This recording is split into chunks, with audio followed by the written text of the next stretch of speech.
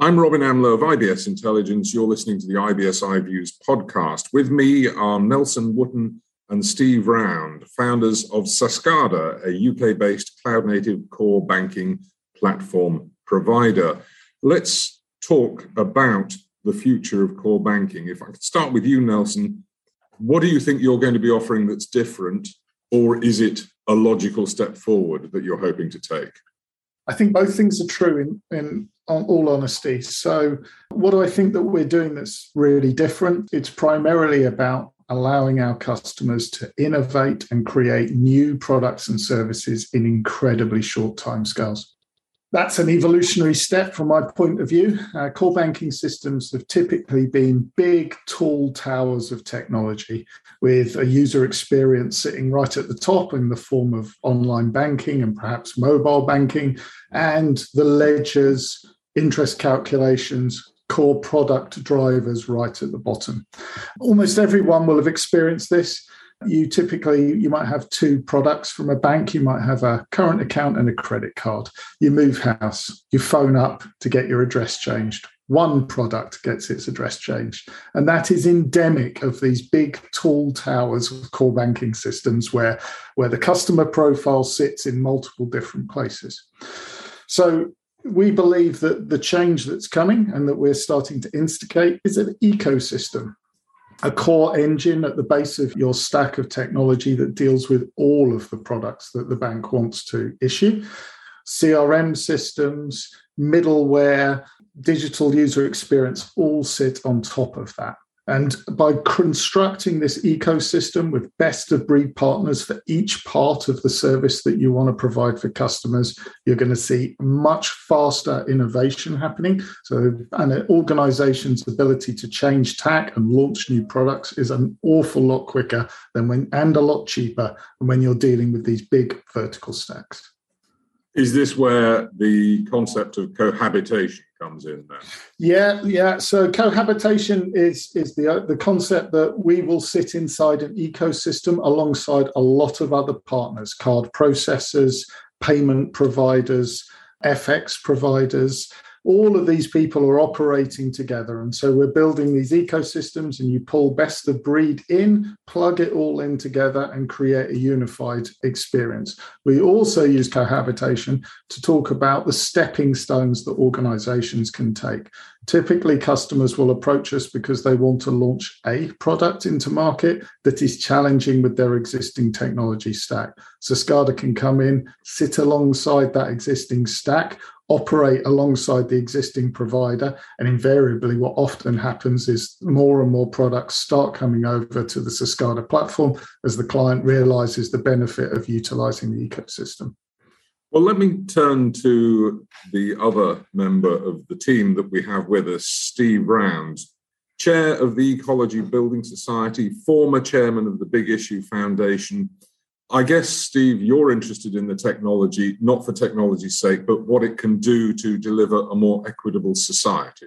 Absolutely, Robin. I think when we started even thinking about what we could do, I was at the Big Issue, and I've been involved in what I would call disruptive financial services for many years. That's before the tech people pinched the name of disruptive. So looking at financial inclusion, but was never very happy with it, because I think that financial inclusion, which we talk about an awful lot, can actually ghettoize people in a second-class product. So during my time at the Big Issue, I also spent some time in Saudi, actually working on remittances, remitting back to Philippines, India, Pakistan, trying to get money back cheaper than Western Union.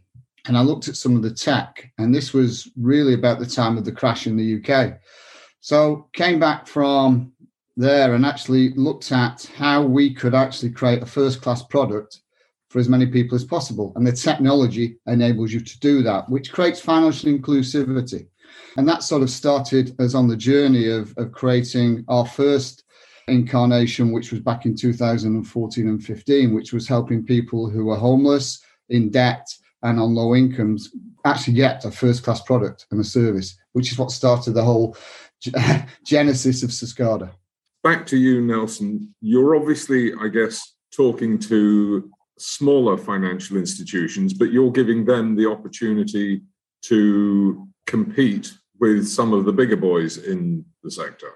Yeah, there's been substantial changes in the financial services industry to the point where the way banks are being valued is being looked at again now. The big new entrants, the Revoluts, Monzos, Starlings, are being valued not just on a pure balance sheet assets under management basis, but actually on the number of users.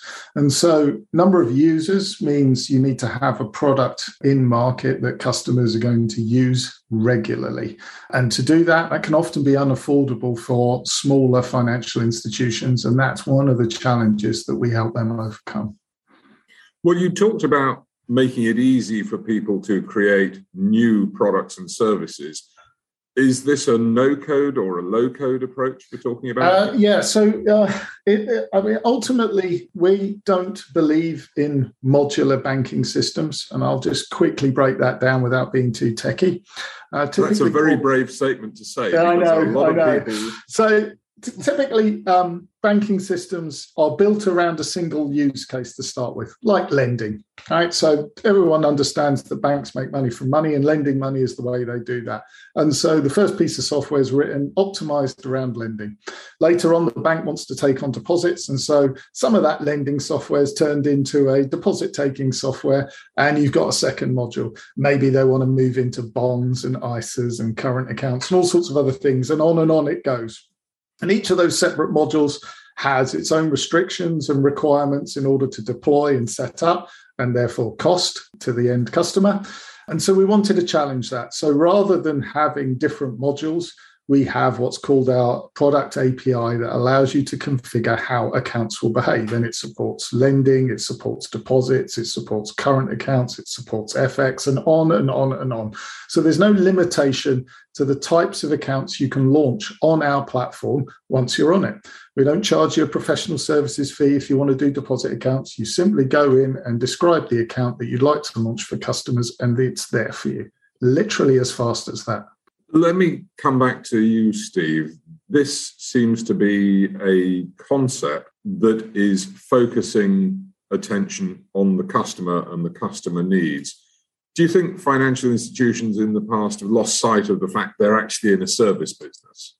I would say yes. And I think one of the reasons for that actually is access to data. I always say that data is the most important currency that you can have as any entity, but definitely as a bank. You know, as chair of a small building society, one of the challenges we have as a bank or a mutual bank is access to real high quality data, single point of truth to allow us to understand customer needs, customer requirements, and the ability to change that. So I think that generally, some of the new entrants that have come in have started that debate. And that's challenging some of the existing players on how do I understand what my customer needs are in real time. One of the benefits that we built into SCADA is very much real-time data and the ability to actually understand needs quite quickly.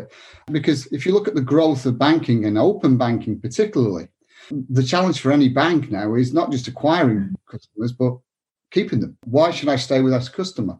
And the only way you can do that as a bank is, yes, you can have products and services, but you need data to understand what the need is and therefore preempt in some respect the actual requirements of the customer. So I think that generally if banks do not do that, they'll end up losing a lot of customers. Banks that do it and use data effectively will actually not only retain customers, but get new customers in and provide the service that people want.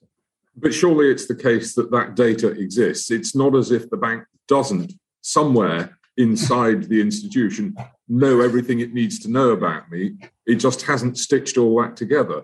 Was that not the case with the building society as well? You Absolutely. Had the information, but you just weren't able to put it together. You can't do it very quickly, and the cost of moving data around and analysing it and making decisions on it takes a long time, but also a lot of resource, because you're actually taking data from different pockets. And if you don't have that single point of truth, makes that very difficult and very time-consuming and not that accurate if you're not careful. So, yes, the answer to the question is that data there? Yes, somewhere in that pot. And I think, as Nelson said at the start, even addresses for one customer, if you've got four different accounts, they don't always change. And you've got rules now coming in from the regulator on single view of customer and the like. That's challenging banks day in, day out, and the resource implications of that and the risk implications. Nelson, let's round up on this. you've just raised 2.5 million in funding.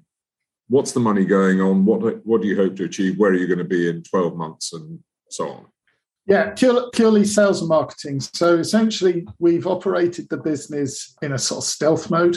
The reason for that is when Steve and I worked together previously, we found a lot of what we affectionately term snake oil salesmen in the business. So an awful lot of people telling you that they could do things, and actually when you peeled back the layers and got to it, it just didn't really exist. We found that as a purchaser of those services incredibly frustrating to deal with, and really it made it very, very difficult to achieve the targets that you'd set for yourself, because different parts of the system were just not there despite the promises that you'd had. I think anyone who's bought software in financial services, that'll resonate. So what we wanted to do and have done is spend the first few years building the platform so that it really exists and you can really use it and it really does all the things that we say it can do, and then bring clients onto that platform so that they can also verify that it does do the things they say it do and what a pleasure it is to use. And at that point, we are now ready to invest in marketing and telling people about us, who we are and what we do, and building sales out as part of that. We are a small team and we intend to stay fairly small. We see ourselves as a technology company much more than a core banking provider. And I know core banking is what we provide, but we use technology to do that smartly with a small team of human beings and a big stack of technology rather than the other way around. Nelson Wootton, Steve Round, founders of Sascada, thank you very much indeed.